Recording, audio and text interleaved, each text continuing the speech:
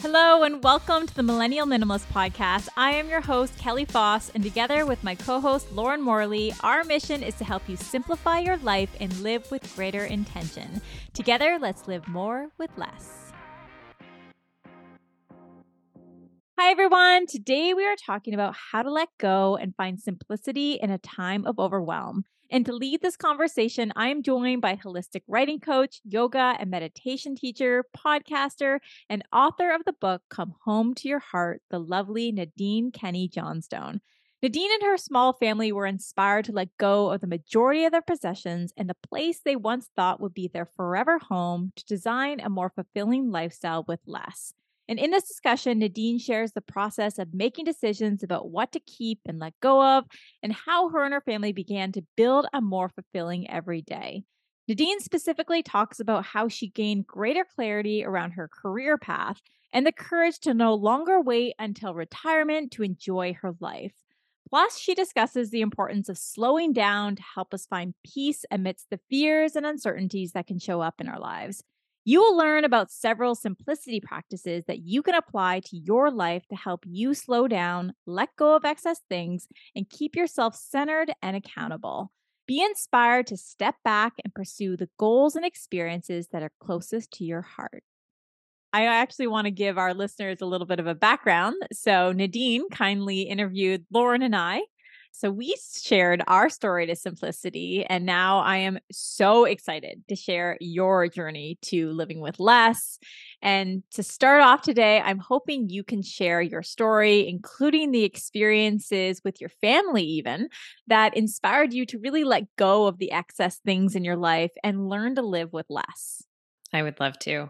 So it all started in 2020, as it does for many people, a big life change. I was a professor at a university. I'd been teaching creative writing for 13 years. And my husband had an office job as well. And my son was in school. And we lived about an hour and 15 minutes from my university in Chicago. So we lived in a suburb that was about an hour and 15 minutes from the university. And we were both commuting quite a lot, my husband and I, to our city jobs. And so we were spending about 10 to 12 hours a week minimum just with the commute for work. And when the pandemic hit and both of our jobs went remote, we suddenly gained back those 10 to 12 hours every week. And I had been coaching women writers on the side. It's something that I loved. I was helping them get published. I was helping them think of their book ideas and then turn them into actual books and guide them through the publishing process. So it was really fulfilling. And suddenly, with this open space that the lack of commute opened up, I started getting clearer on what I wanted to do professionally. And while I loved teaching at the university, I most loved working with these women writers. And so, just in kind of a life minimalism, that taking away of the commute allowed for spaciousness around job clarity. So I had it in my mind that I think I'm going to transition this coaching thing into a more full-time thing. And going remote allowed for that transition to begin. So in the midst of that, a few other things happened. So we were living in our home in Illinois, which, by the way, we had called our forever home when we purchased it. And we had just lived in it for about 2 years before the pandemic hit. It was a lovely home, spacious home. It was on a little lake. It was beautiful, a nature corridor. But when the pandemic hit and winter was really, really difficult because we not only couldn't be with loved ones, but it was hard getting out and about. We would go to this one forest preserve and go for snowy hikes, but we felt very trapped. And we started thinking about this lifelong dream that we had had to eventually retire to warmer weather. So suddenly we started thinking about, well, where could we go and could we speed that up? Do we have to wait until retirement? So the wheels started turning with that.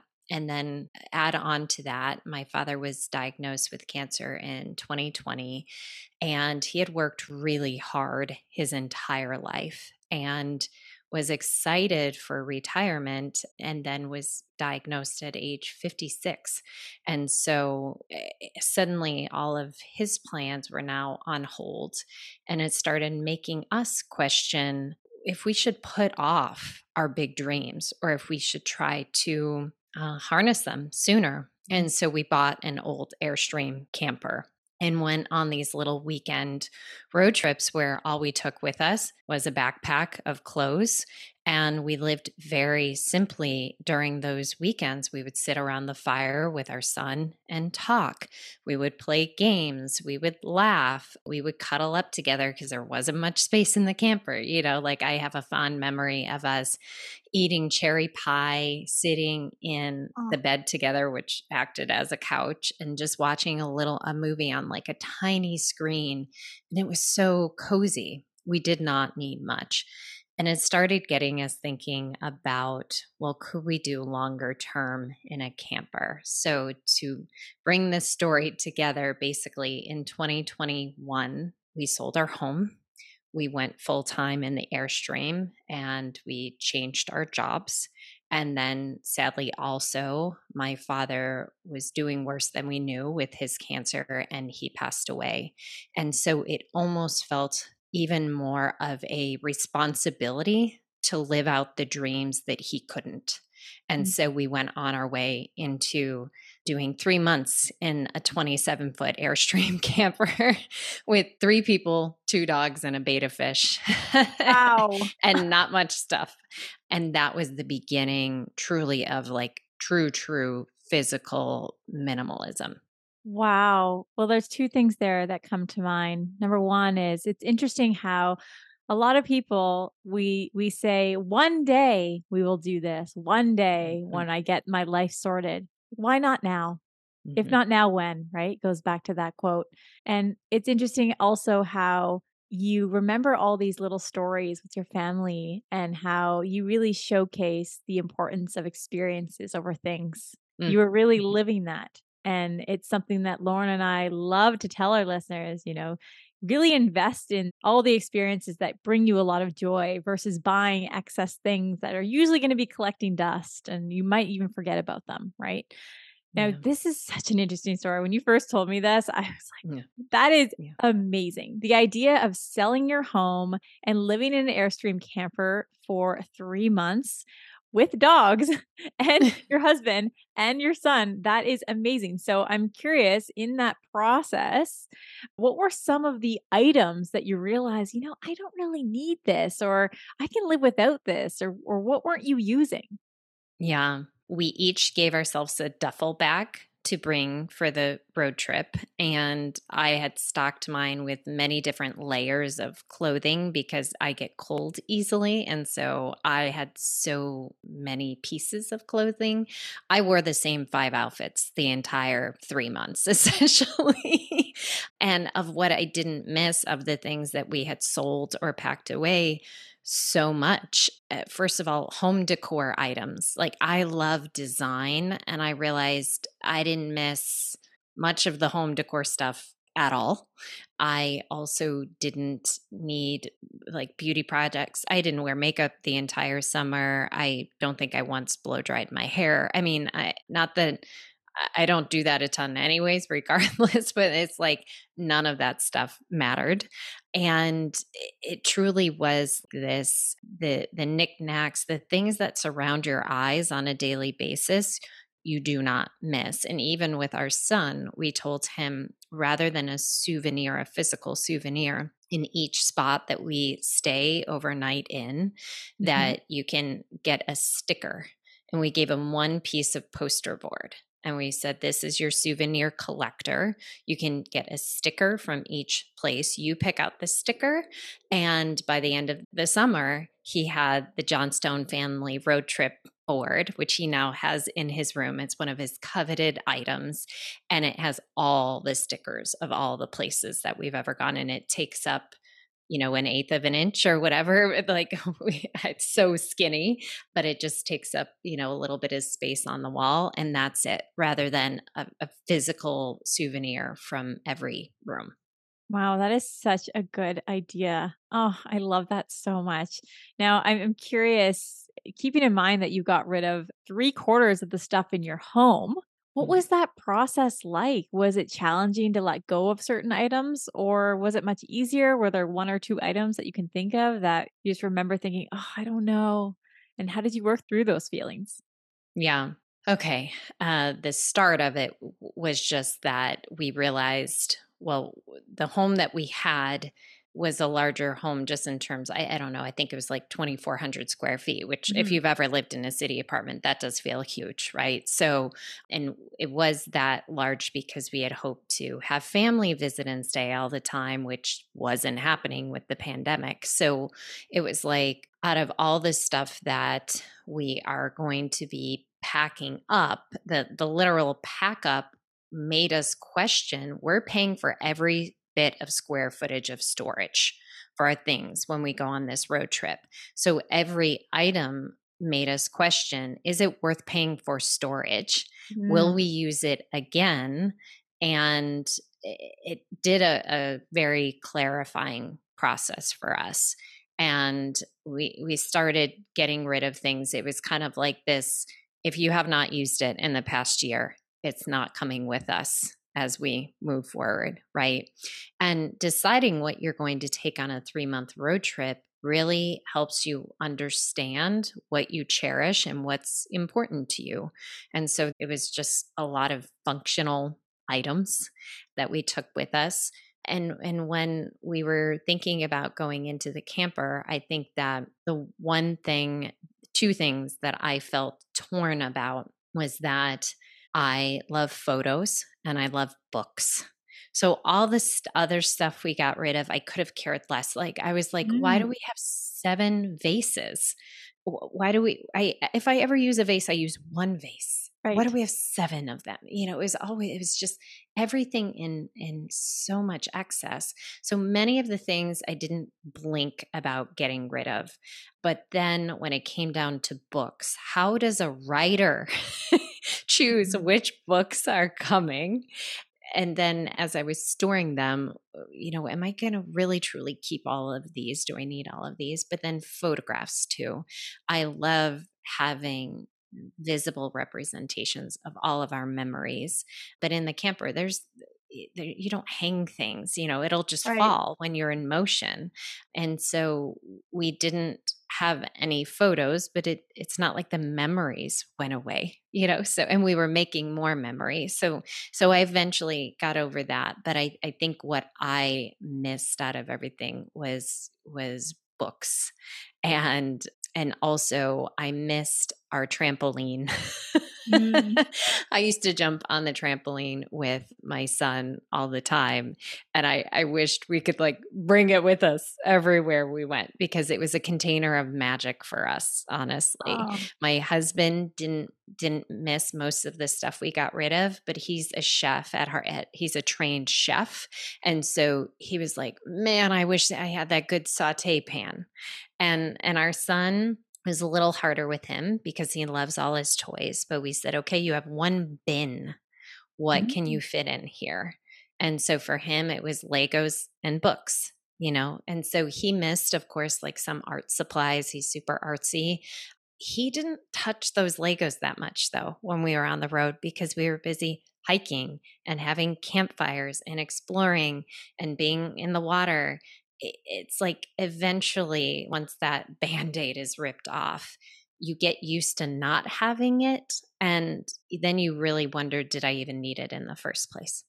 It's amazing to hear that your husband and your son were very receptive to this. Hey, please fit all of your items in a bin, collect the things that are most essential to you. Now, I'm curious, when it came to your photographs, did you take pictures of those? How did you manage the hardship that came with letting those go? Yeah, now I do. There is a caveat with that. The important photos we still had in storage. So So it Right. was like there were ones that I was not going to get rid of, right? But in terms of them on the road with us, what we would do is if we ever wanted to do some reminiscing, we would cuddle up in the bed together and we would scroll through the photos on our phone like we were looking through a photo album, Right. It was like that was our physical representation of everything. It was captured there. It's a really good challenge to say, "Hey, I'm gonna live without the majority of my stuff for a little bit. What are my favorite items? What are my favorite clothing items? What are my favorite things that I can bring with me?" Right? And then you Mhm. realize that a lot of the secondary items you don't really need or care about as much, right? That's so Mhm. fascinating. I can't imagine having a home full of stuff and bringing that down to one quarter of the size. That's amazing. Mhm. You realize what's most essential and what's not. Mhm. Now, also in this process, how did this excess, the removal of excess, help you mentally? How did it relieve some mental stress along the way as well? Or how did it inspire you to clear the excess from other areas of your life? Mhm. I think what it made very clear is what I value is not things, it's experiences, and what I value is not things but space. Mm. The thing that bothered me the most on the road was actually not missing any of the physical items. It was missing space, physical space, because when you have 27 feet to live in, you that you're working out of, cooking out of, living out of, if it's a rainy day, you start to go, oh shoot. Mhm. So what I realized, I was like, okay, at the end of this, in the future, what do I need? And it's like, okay, well, I realize that I literally just need a separate space to do my work in, but I don't need the objects within the space. I don't need a bunch of bulletin boards and everything else and file organizer. I had stacks and stacks of lessons that I had taught and handouts for all of that. I haven't needed it at all since then. It's in here or it's on my Mhm. computer. In here meaning my brain or on the computer. And it's like, oh, what I really truly craved by the end of this summer was just delineated space so that I could work separately from where I slept or that my son wasn't playing within an inch of my workspace or something like that. I just craved space. And I know that you and Lauren talk a lot about just the spaciousness that does open up when we start to declutter. And for me, it was going, okay, well, while I craved indoor space, what I got from my road trip was a heck of a lot outdoor space. And what we started realizing is that we were living according to the cycles and whims of nature. So if it was rainy, that designated all of our activities for the day. That meant, oh, that's the day we're going to go to that museum or that coffee shop and do an indoor activity, or we're going to go to the local library. If the sun came out that day, it was like, we're going to ditch our work plans and we're going to go to the beach because this is the first sunny day we've had in 5 days. Yeah. And so it made us much more flexible around how we lived our lives because we had to be at the whims of nature, which was really cool. Nature was always a backdrop. Teaching at a university in Chicago, it's like you're teaching no matter what the weather is outside. Mhm. When you're on the road, you're living according to nature. I can only imagine that being outside of your comfort zone in this scenario for 3 months, you must have felt some type of high, is my assumption. I find Mm. that when I leave my comfort zone and I go on a road trip or if I'm without a lot of the stuff that I really cling on to, gosh, I feel so happy and refreshed. Did you have those feelings? What did you feel like in those moments? I mean, you were really focused on experiences over things, and I find that in those moments you really find yourself and really appreciate the things around you, and you have this sense of gratefulness and you feel more spiritual. Yeah, so it was interesting. All the things that I thought the road trip was going to be like, it wasn't. And all the things I didn't know it was going to be like, it was. So you have in your mind when you plan a road trip what you're going to see and what you'll encounter and how it's going to be. And then it surprises you. And think about how often in life you have surprises these days on any given basis. It's like so many of us are stuck in our routines that maybe we get a surprising email, but we don't have many big surprises Mhm. anymore. And, as someone who is a parent and a partner, you fall into very typical routines that create stability, which is great, but also lacks surprises.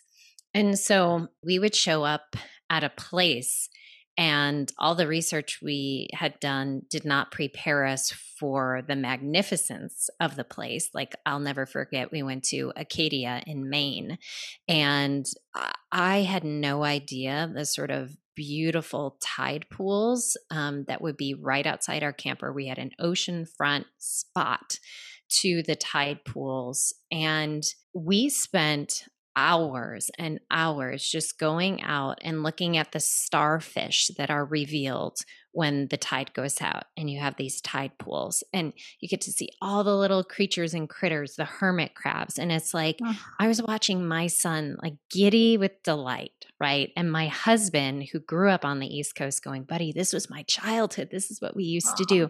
And I'm sitting there witnessing it all, and I'm hopping on my paddleboard and I'm paddling around them and just taking in this amazing world. And I'm going, well, this isn't your average Tuesday. It's just yes. like those were like the high kind of moments. And what did they consist of? Nature and my family. That's it, right? And okay, a paddleboard is a thing. Did I need it? No, I could have still even loved that moment without it.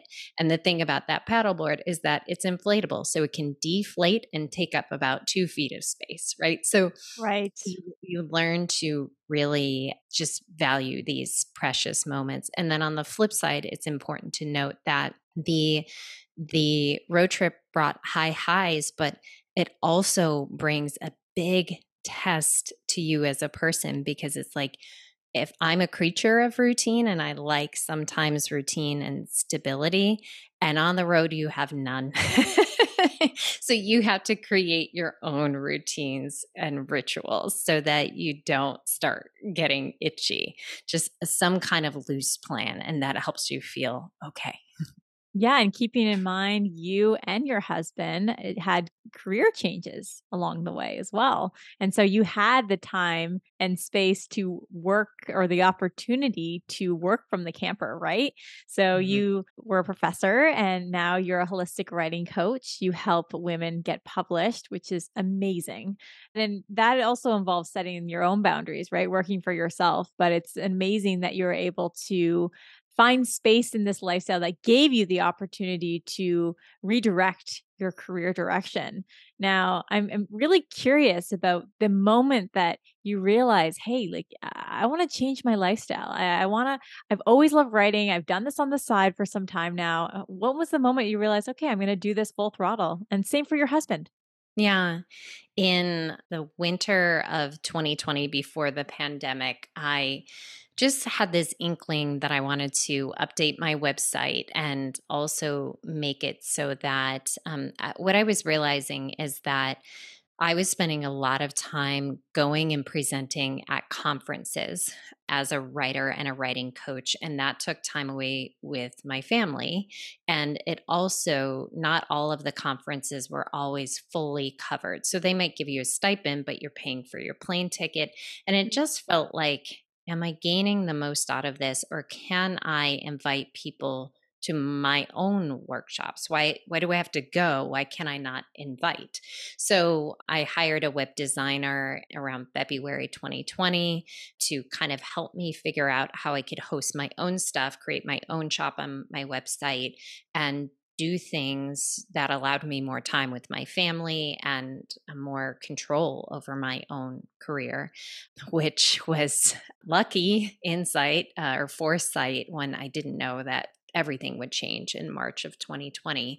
So I think within that that year of 2020 to 2021, when I started teaching my own online workshops, I created a community of women writers. We would meet on Zoom every Monday, and we still do. We're 3.5 years now, going strong.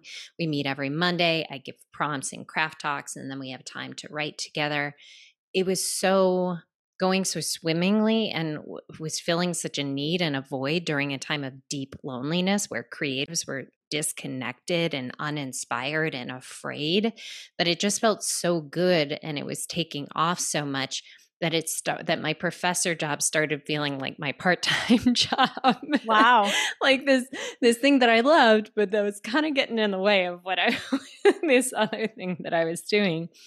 And then when we started talking about living elsewhere, I realized that I would have to cut the cord once we went back to in person. I would have, like, if we were living in a different state, how is that going to work? And so it was about like a year or so of just realizing, okay, this business is thriving, and I can step away from my professor job. So in the summer of 2020, as we were going on our road trip, I let my university know that I was going off on my own, and we would be moving eventually, and we were going to be on the road. And so that's one way to kind of, like, it was like there's no going back now. You just have to try it. It's motivating to hear your story because I know a lot of our listeners are still trying to figure out what they want to do, or maybe they have something in the back of their minds that's like, oh, I really want to pursue that, or I want to have the flexibility to work from home. So I love hearing this story. Now, when it comes to your writing, again, you help women develop their writing, get published, but also write down their thoughts and manage the fears and uncertainties that come with that. So I'm curious, how do you help your writers simplify their writing process and also sustain effective focus?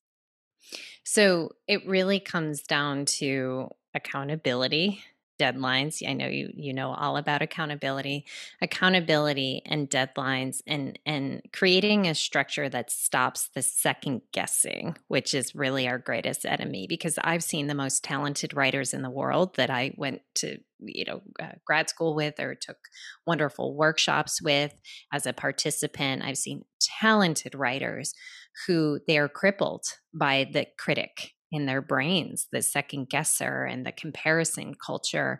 And so the world is void of their amazing work because they've spent so much time letting everything get in the way of it. So with the women that I work with, I create a sense of self ownership. So when we're going to meet, they have to have their pages ready to go for us to look at together. When they're participating in workshop, they know that they're part of a group and a community, and their energy affects that community. So if they don't show up and they're not ready Mm. with their pages and they're not giving good feedback, that would affect the whole group. So it's like just signing up for coaching or workshop gives their commitment the message, or gives their creativity the commitment message that I care about you. I'm prioritizing you right now. And so when we work together, we do a lot of really effective strategizing. Like, I have a class called Publish the Personal, and it's about publishing personal essays. And the people in that group have gotten, like, 9 of them now have gotten published in the New York Times, and they're in the Boston Wow. Globe, and they're everywhere. But what we do is we get together, we study a magazine, we write specifically an article or essay for that magazine. And then as a community, they all have to submit, take a screenshot of their submission, and share it via email with the group. So it's peer pressure. That's great. Essentially, I just run by peer pressure. But truly it's the accountability. And then we do something together. It's honestly, I call it Brave Days. But on Brave Days, it's all about doing rather than thinking. So whatever place you've been wanting to pitch, anyone you've been wanting to, say, have on your podcast or something, all the creatives in that group on that day is like an implementation day. We just have to do the thing, and we have to show each other proof of doing the thing so that we can't scare ourselves out of it. And it really shushes the second guessing.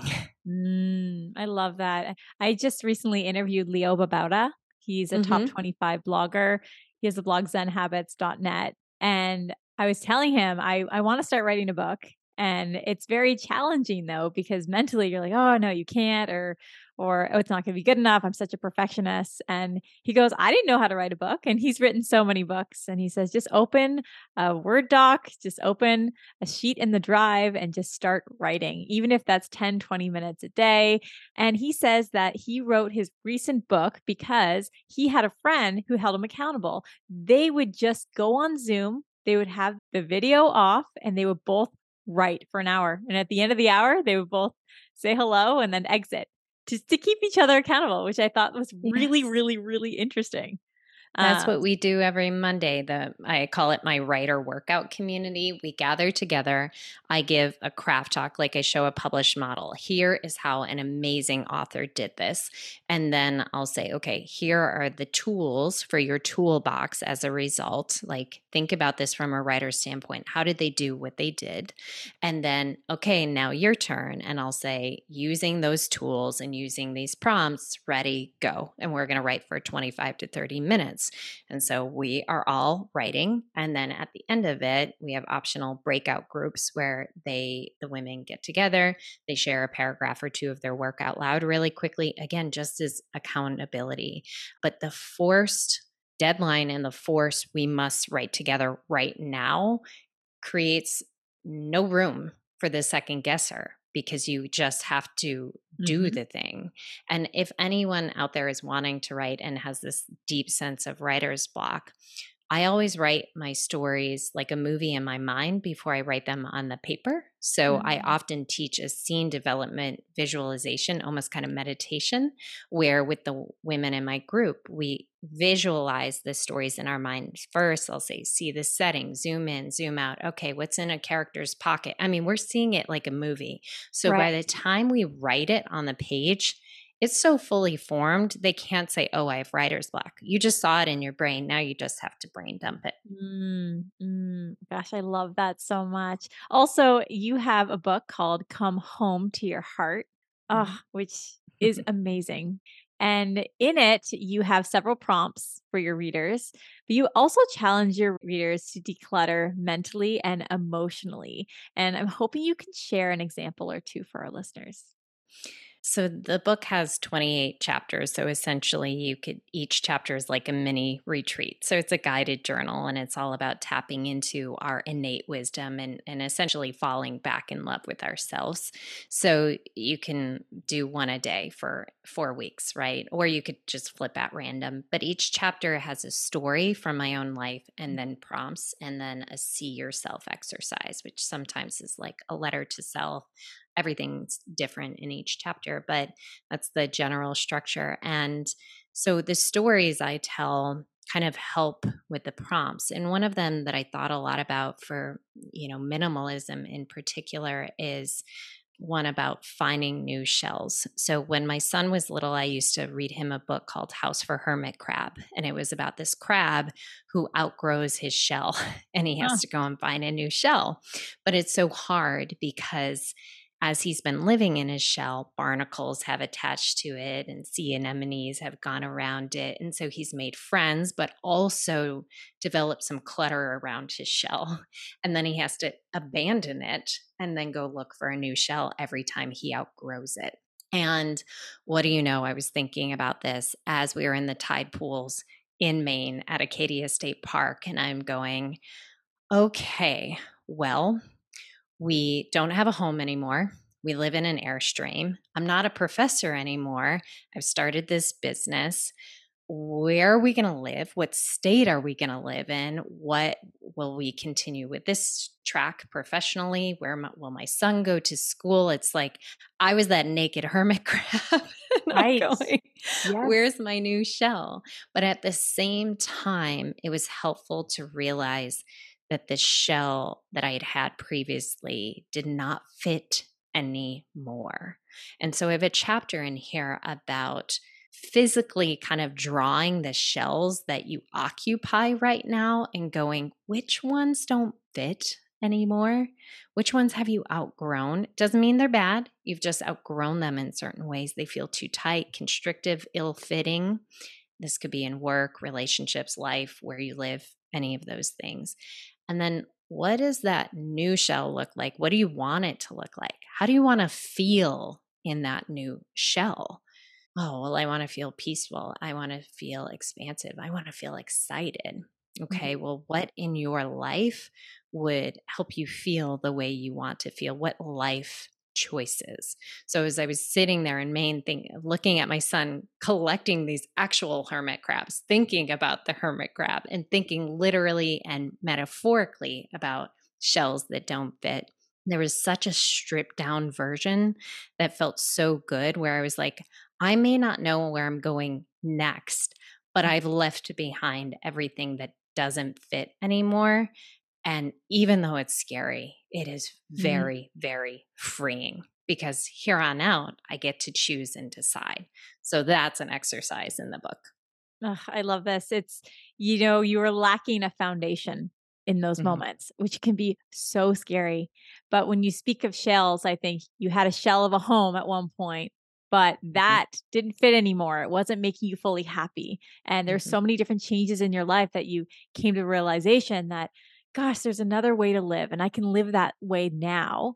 But in the Hmm. process, there's a lot of challenges that come along the way, and there's a lot to work through. And those are those other shells. There's the up and down moments, but you stayed level headed and you realize, hey, I have to go through this in order to get here to this new Hmm. shell. And I love that analogy. It's so great. And I've been listening to your podcast. It's called Heart of the Story. And first of all, your voice is so calming, but a lot of your stories are so powerful because I find that they're relatable. And I'm so excited for our listeners to check out your podcast. You have a recent episode called The Power of Simplicity in Overwhelming Times. And I don't think I've ever related to a podcast more.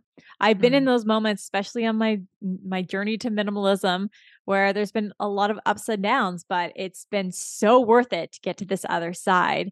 And in that episode, you talk about the fears of going through this and not having a foundation and trying to get to the other side, all the uncertainties that you had.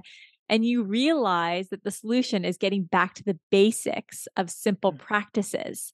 And I was like, yes. So I'm hoping today that you can share a few of these practices and how they can help us stay centered amidst all the chaos that life throws at us.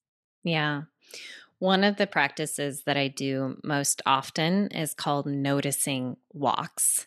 It's where I go for a walk, but the walk is not a typical walk. I give my brain the job to notice things. So I'm not looking at my phone. I'm not worried about speed walking. My only job is to notice something new, something beautiful. And when I do this, I get so anchored and so grounded that I immediately feel better because all of a sudden, what do I notice? Here where I live in Florida in a beach town, it's like, look at that magnolia tree. Oh my gosh. And do you see that hummingbird? And all of a sudden it's like you're seeing the world in technicolor. And I developed that practice when I was a busy professor. My typical schedule was that I would wake up between 4:30 a.m. and 4:45 a.m. so that I could get on the road and work out before work and start being in my office by 7:30 and all those things. And on the day or two a week that I didn't have to be right in the office teaching right away, I would let myself sleep in until 6 a.m. And I would just put a coat over my pajamas and just slip on my boots and go for a walk in our neighborhood. And it's like my brain and my body knew that I just needed to slow down in every area. Like my eyesight just needed to see nature, my body needed to walk slowly, and I just needed the input of goodness and stillness and simplicity. And it just felt so the opposite of like highway commute, stack of 100 college essays from my students that I had to read, emails, phone call. It's the antidote to that. And so when I lead retreats for women now, one of the first things that we go and do on the beach is we go on noticing walks. And women will come back with all these treasures and they're like, "Do you see this driftwood?" And they're like, "Do you see this?" Things that they would not have ordinarily seen even on that same beach. They would have sped walked past it. They would have been looking at their phones. And instead, they come away with gratitude. They are enriched in their senses, like Gretchen Rubin's new book about the sensory input that we all need and how grounding and important that is. That's what happens on noticing walks, and is one of many simple practices that I do in addition to journaling and breath work and just sitting on the couch and reading, which is my another form of meditation. Noticing walks are huge. I like that you call them noticing walks. We interviewed Celeste Headley in the past, and she has a book called Do Nothing. Mhm. And she challenges her readers to do exactly that, to go for the walks and not just see, but notice. Because a lot Mhm. of the time we'll go for walks and we'll come back and someone will ask you, "Oh, what did you see?" "Oh, I was listening to a podcast. I didn't see anything." Well, why don't you Yeah. go for a walk and just go for a walk and just notice? I think a lot of us, we feel the pressure to always have AirPods or something in our ears and just walking down the street and not doing something else at the same time. Like, are you a crazy person? It's so Yeah. interesting how we identify that way when really there's so much to gain from just going for a walk. Right now, I'm starting to challenge myself to do that right when I wake up because I find that Mhm. I'll take longer in the morning to get ready. It's like, no, just go for your walk, put on your shoes, go for that little, even if it's 20 minutes, and then you'll feel more refreshed and more excited to get ready for the day. Cause I find that lately I've been feeling so tired when I wake up and I was like, how can I break this cycle of spending too much Mhm. time, feeling a little sluggish? Just go for that walk immediately. It's my fake morning commute to work, which is great, as I Mhm. told you Yes. before this podcast. But at the Yes. end of this specific episode on your podcast, what I found really interesting is you pose the question, what is saving your life right now? So Mhm. to throw that question back at you, what is saving your life right now? Oh my gosh. Well, and first of all, I can't take credit for that question. It comes from a woman named Barbara Brown Taylor, who's an author. And the what's saving my life right now, oh my gosh, on any day it's different, but it always comes back to the simple things. So we have a table on our front porch. We have a big wraparound porch. Our house isn't very big. It's a little beach cottage, but we find after a road trip that we care more about usually the outdoor space.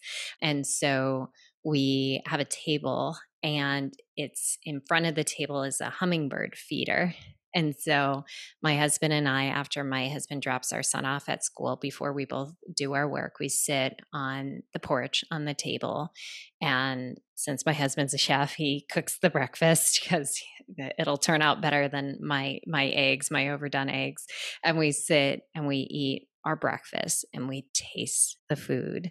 We smell Mm. it and we see it and we have our little morning drinks. And as we're sitting and enjoying our coffee and looking out at the hummingbirds, I realize that on the mornings that we don't have the 15, 20 minutes together to talk about what's on our heads, what's on our hearts, my day just isn't the same. So it's like the grounding of nature, the nourishment of a meal, a slow meal, the connection with my partner, that is huge. It's really huge. And we do the same at night with our son. We always have dinner together. We say, what was your high today? What was your low today? And what are you grateful for? So meeting around a table with loved ones, truly connecting is everything. It's moments of pause and being present with one another, and it really boosts the rest of your day, and it will help you sleep at night, I'm sure as well. It's Yeah. gonna be very helpful. Now, you mentioned that you're going to be either teaching a retreat or going on a retreat where you're not using your phone for 7 days. So I'm curious if you can share more about this. You're a meditation and yoga instructor, and you run your own workshops and meditation retreats, and I'm just curious, what is that like, and what do your attendees get out of these programs? So, because retreats have been so impactful to me as a person, I wanted to start leading them for women because what I found when I always go on a retreat by myself, meaning like I don't go with a friend. I don't go with anybody else. I'll meet strangers at this retreat because typically it's a group setting, but I go alone. And what I always find is that when I'm on retreat, I remember myself. And it's like, oh gosh, when I'm so busy with life, feels like something is missing. What's missing? Why do I feel so off? And it's like, oh, I miss myself. I miss myself because I've been so busy being a mom and a partner and a this and a that. And so when I go on retreat, I spend time with myself. I nourish my relationship with myself. I become reacquainted with her and I remember what an amazing person she is. And so part of that is that when I go on retreat, I set really clear boundaries, not only within my business, but in my personal life, that when I'm on retreat, I'll check in once a night with my husband and son for a very short phone call just to kind of make sure everyone and everybody is doing good and to say I love you. But I put a do not disturb message on my phone. I don't check my email. I stay off of my computer.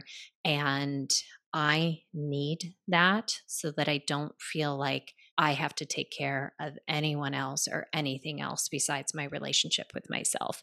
And so when the women come to my retreats, I lead wellness retreats, I lead writing retreats, I lead writing and wellness retreats. I always encourage the women to pattern interrupt. I say, Mm. this is an opportunity to interrupt the bad habits or anything you don't want within these days together. So I encourage them to kind of, I say, text and message your people right now. Let them know that they won't be hearing from you as much. It's okay. You're okay. But just set that up right from the start because your priority is reacquainting yourself with yourself. And when it comes to your journaling retreats, do you inspire those attendees to write down their thoughts in order to basically gain some clarity over the fears and uncertainties that are going on in their life? And is that kind of a release for them? Is that a helpful release? Is that your mission there? Yeah.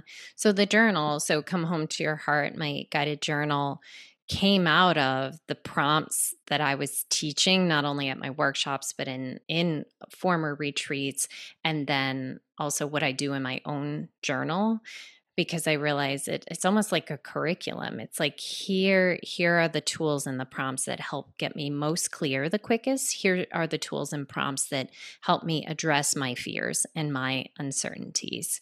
And so one of the most important ones that I do and that we do and that I have in the journal is the very first chapter. It's a letter from your wiser self. And essentially there are 5 C's where first you create like a ceremony where you sit down with your favorite mug or light your favorite candle or just simply, sit in a spot of sunlight that feels Mhm. good to you. So you're creating a physical external change. And then you greet yourself with a really compassionate greeting. So it's like, hi, sweetheart. Hi, honey.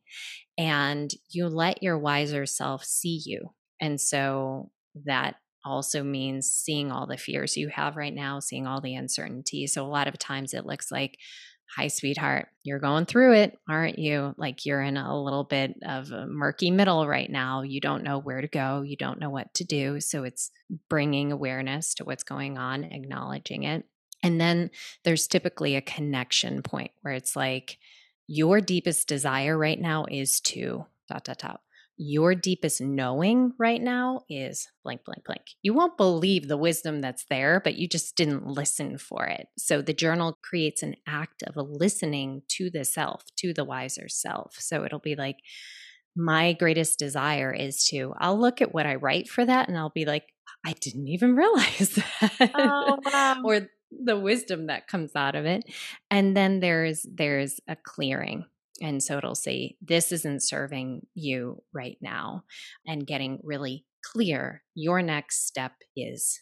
So by the time this letter is done, and it can only take 5 minutes, it doesn't have to take a long time. You're addressing your fears, you're addressing your uncertainties, you're tapping into your deeper wisdom, and then you're giving yourself one next step. There aren't going to be 30. That's not how wisdom works. It's usually like, here's the next step. And so you go, okay. Wow. It seems like the perfect mental and emotional cleanse. How Mm. long do these retreats go for? So they can last anywhere from 3.5 days to 5.5 to 6 days. I typically lead one every winter here in Florida, and we're in the 30A area of Florida. And so it's like seeing that emerald water is just gorgeous. And then during the summer, typically in June, late May, early June, we head back to the Midwest for a little bit to see my family. And so we lead Mm. one in a really precious place to us called Door County, Wisconsin, which is just lakes and forests. And I host it. My husband cooks for it. And people do not go hungry at these retreats.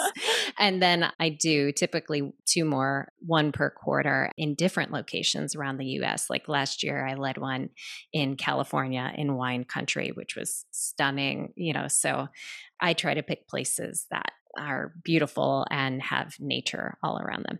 Wow. You and your husband are the perfect pairing. It's so funny. Like, I'm leading the workshops and doing the things. And come mealtime, though, the women are like, "Who are you? Where's Yeah. Jamie?" Yeah. That's hilarious. Oh gosh, they sound so relaxing and just so Yeah. important, so vital. I'm sure a lot of your attendees come out of these experiences, out of these retreats just feeling so refreshed and clear-headed, and that's so important. I know there's meditation and yoga involved as well and good food. Gosh, it sounds amazing. I honestly feel like that's the perfect vacation. It's interesting how we're like, "Oh, we gotta go on vacation. We gotta use our vacation days," but sometimes people don't use them because the idea of going on vacation is stressful. This is the perfect vacation. Well, it's all To taken care of. That's what I want it to feel like, where it's like we've picked, I like done deep research. I've picked the place. The meals are made for you. Here, the curriculum is there, and you can, if there's a time when you're tired, you can opt out and take a nap in your room. So it's like it's all set up. All you have to do is commit. And because I don't know about you, but some vacations I've taken and planned, I feel more exhausted after the Mhm. vacation. Yep. So for me, the most replenishing vacations are actually retreats where I'm going somewhere. Everything is taken care of for me and I can concentrate on myself. Mhm. And feel refreshed at the end, not feel like you have to Yeah. go on vacation after your vacation, so Yeah. Exactly. Exactly. So to close our conversation today, I have a few rapid fire questions for you to Mhm. inspire our listeners to continue to simplify their lives and live with greater intention. First question is, what is one habit that you carry out each day to keep your physical things in order? So I give myself a 5-minute window at 8:30 every morning when my husband has left the house and I'm about to come to my work desk. And in that window, I make our bed and I just go around and clear off all the communal spaces, the dining room table, the coffee table, and my work desk. And so it's like I feel like my brain can't function until those things are clear. And then I Mhm. digitally go in and clear as well. I close down any tabs I don't need that might be up from the day before. I put Oh. my phone on airplane mode, and it's just like, whew, okay, now I can do my work. Yeah, because this lifestyle is very much focused on habit building. There's usually systems in place to help you maintain this lifestyle. So that's Yeah. very interesting. I love that. That sounds similar to my night routine. Now, what is one wellness practice that you carry out each day to keep centered? So it's 3 p.m. chill time. So I pick up our son from school at 2:30, and we chat the whole way home, and we're catching up on his day, and then we'll come back home, and he has a snack, and we'll sit on the couch and catch up some more. And then, without fail, usually by around 3 o'clock or 3:15, he wants alone time. He's had a full school day load, and so he wants to go read or play Legos or chill before he goes to karate class later. And so, it creates this little afternoon window where I can feel that my is just crowded with a million things from the workday, good things, but many things. And so I will either go in my Nest chair chair. We have a chair in my backyard that hangs from a tree that's like a half dome, and I can curl up in it. I either sit there or on a little couch on our porch and just lie down. And I either listen to the birds, I look at the trees. We have beautiful oak trees, and it's just I can feel like my brain is like sand settling down. Like Hmm. it's been stirred up and then it just I can physically feel my brain just kind of going powering down in the best way. Sometimes I do breath work, sometimes I read, but that like 3 p.m. chill time for a half hour, it allows me to reset for then the next part of the day. My mom just bought one of these bean chairs. I don't know if you've heard of them, but Hmm. they're they're really cute. Anyways, I was laying on it this weekend. I was like, wow, this is so peaceful. This would be my moment of pause every day. I have my couch that I do that on, but or I go for coffee for 10 minutes, but it's always nice to have those breaks and specifically making time for them in your calendar as well, because a lot of the time we'll just run right through it and then we'll feel exhausted. So it's a way to avoid burnout as well. Now, to end our conversation, can you share a few words with our listeners to help them realize the benefits that come with living with less? Mm, right away, clarity, clarity, clarity, clarity. The less stuff provides spaciousness, which provides clarity. And I've been thinking that on my own, but after listening to you and Lauren talk and listening to your episodes, I know this is exactly what you preach as well. Everybody talks about following their hearts, but they're Mm, missing a key step, which is first they have to listen to the directions and desires of their hearts. And how do you do that if your brain and your body is so overwhelmed? It mm, doesn't work. So, nope. less clutter in all areas creates more space, which creates more clarity. Mm. We are very aligned there. And I'm so happy that I was able to finally share your story with our listeners today. Similar to your listenership, our listeners love to hear the stories of other people who have started to simplify their lives and how they're managing their lives since decluttering their lives of things, because there's a lot of maintenance involved in this lifestyle. So I want to thank you so much for really opening up. And I want to remind our listeners to check out your podcast because it is so calming and your stories are just so enlightening and you make me feel like I'm not alone when I listen to your podcast, which is really nice. And again, it's called Heart of the Story. I'll include it in the show notes. But where can our listeners find more about you as well as your retreats? Thank you so much. This I love finding a kindred spirit, and you are one. Everything is through my name. So my website is NadineKenneyJohnstone.com. My Instagram is Nadine Kenney Johnstone. Those are the two places that I am the most. And of course, I'm on Heart of the Story. And then my book, Come Home to Your Heart, is available through Amazon, Bookshop, Barnes and Noble, all the places. Incredible. And if I'm ever in Florida, which I usually am, so I'll let you know Oh, 'cause I'd love to meet you oh, in it would be person. great to meet in person. So we can go for a walk on the beach without our phones and Yeah, be that fully would present. be a dream. I love it. A Zen walk. Well, thanks so much Yeah. again, and I'll speak with you soon. Aw, thank you That so was much. awesome.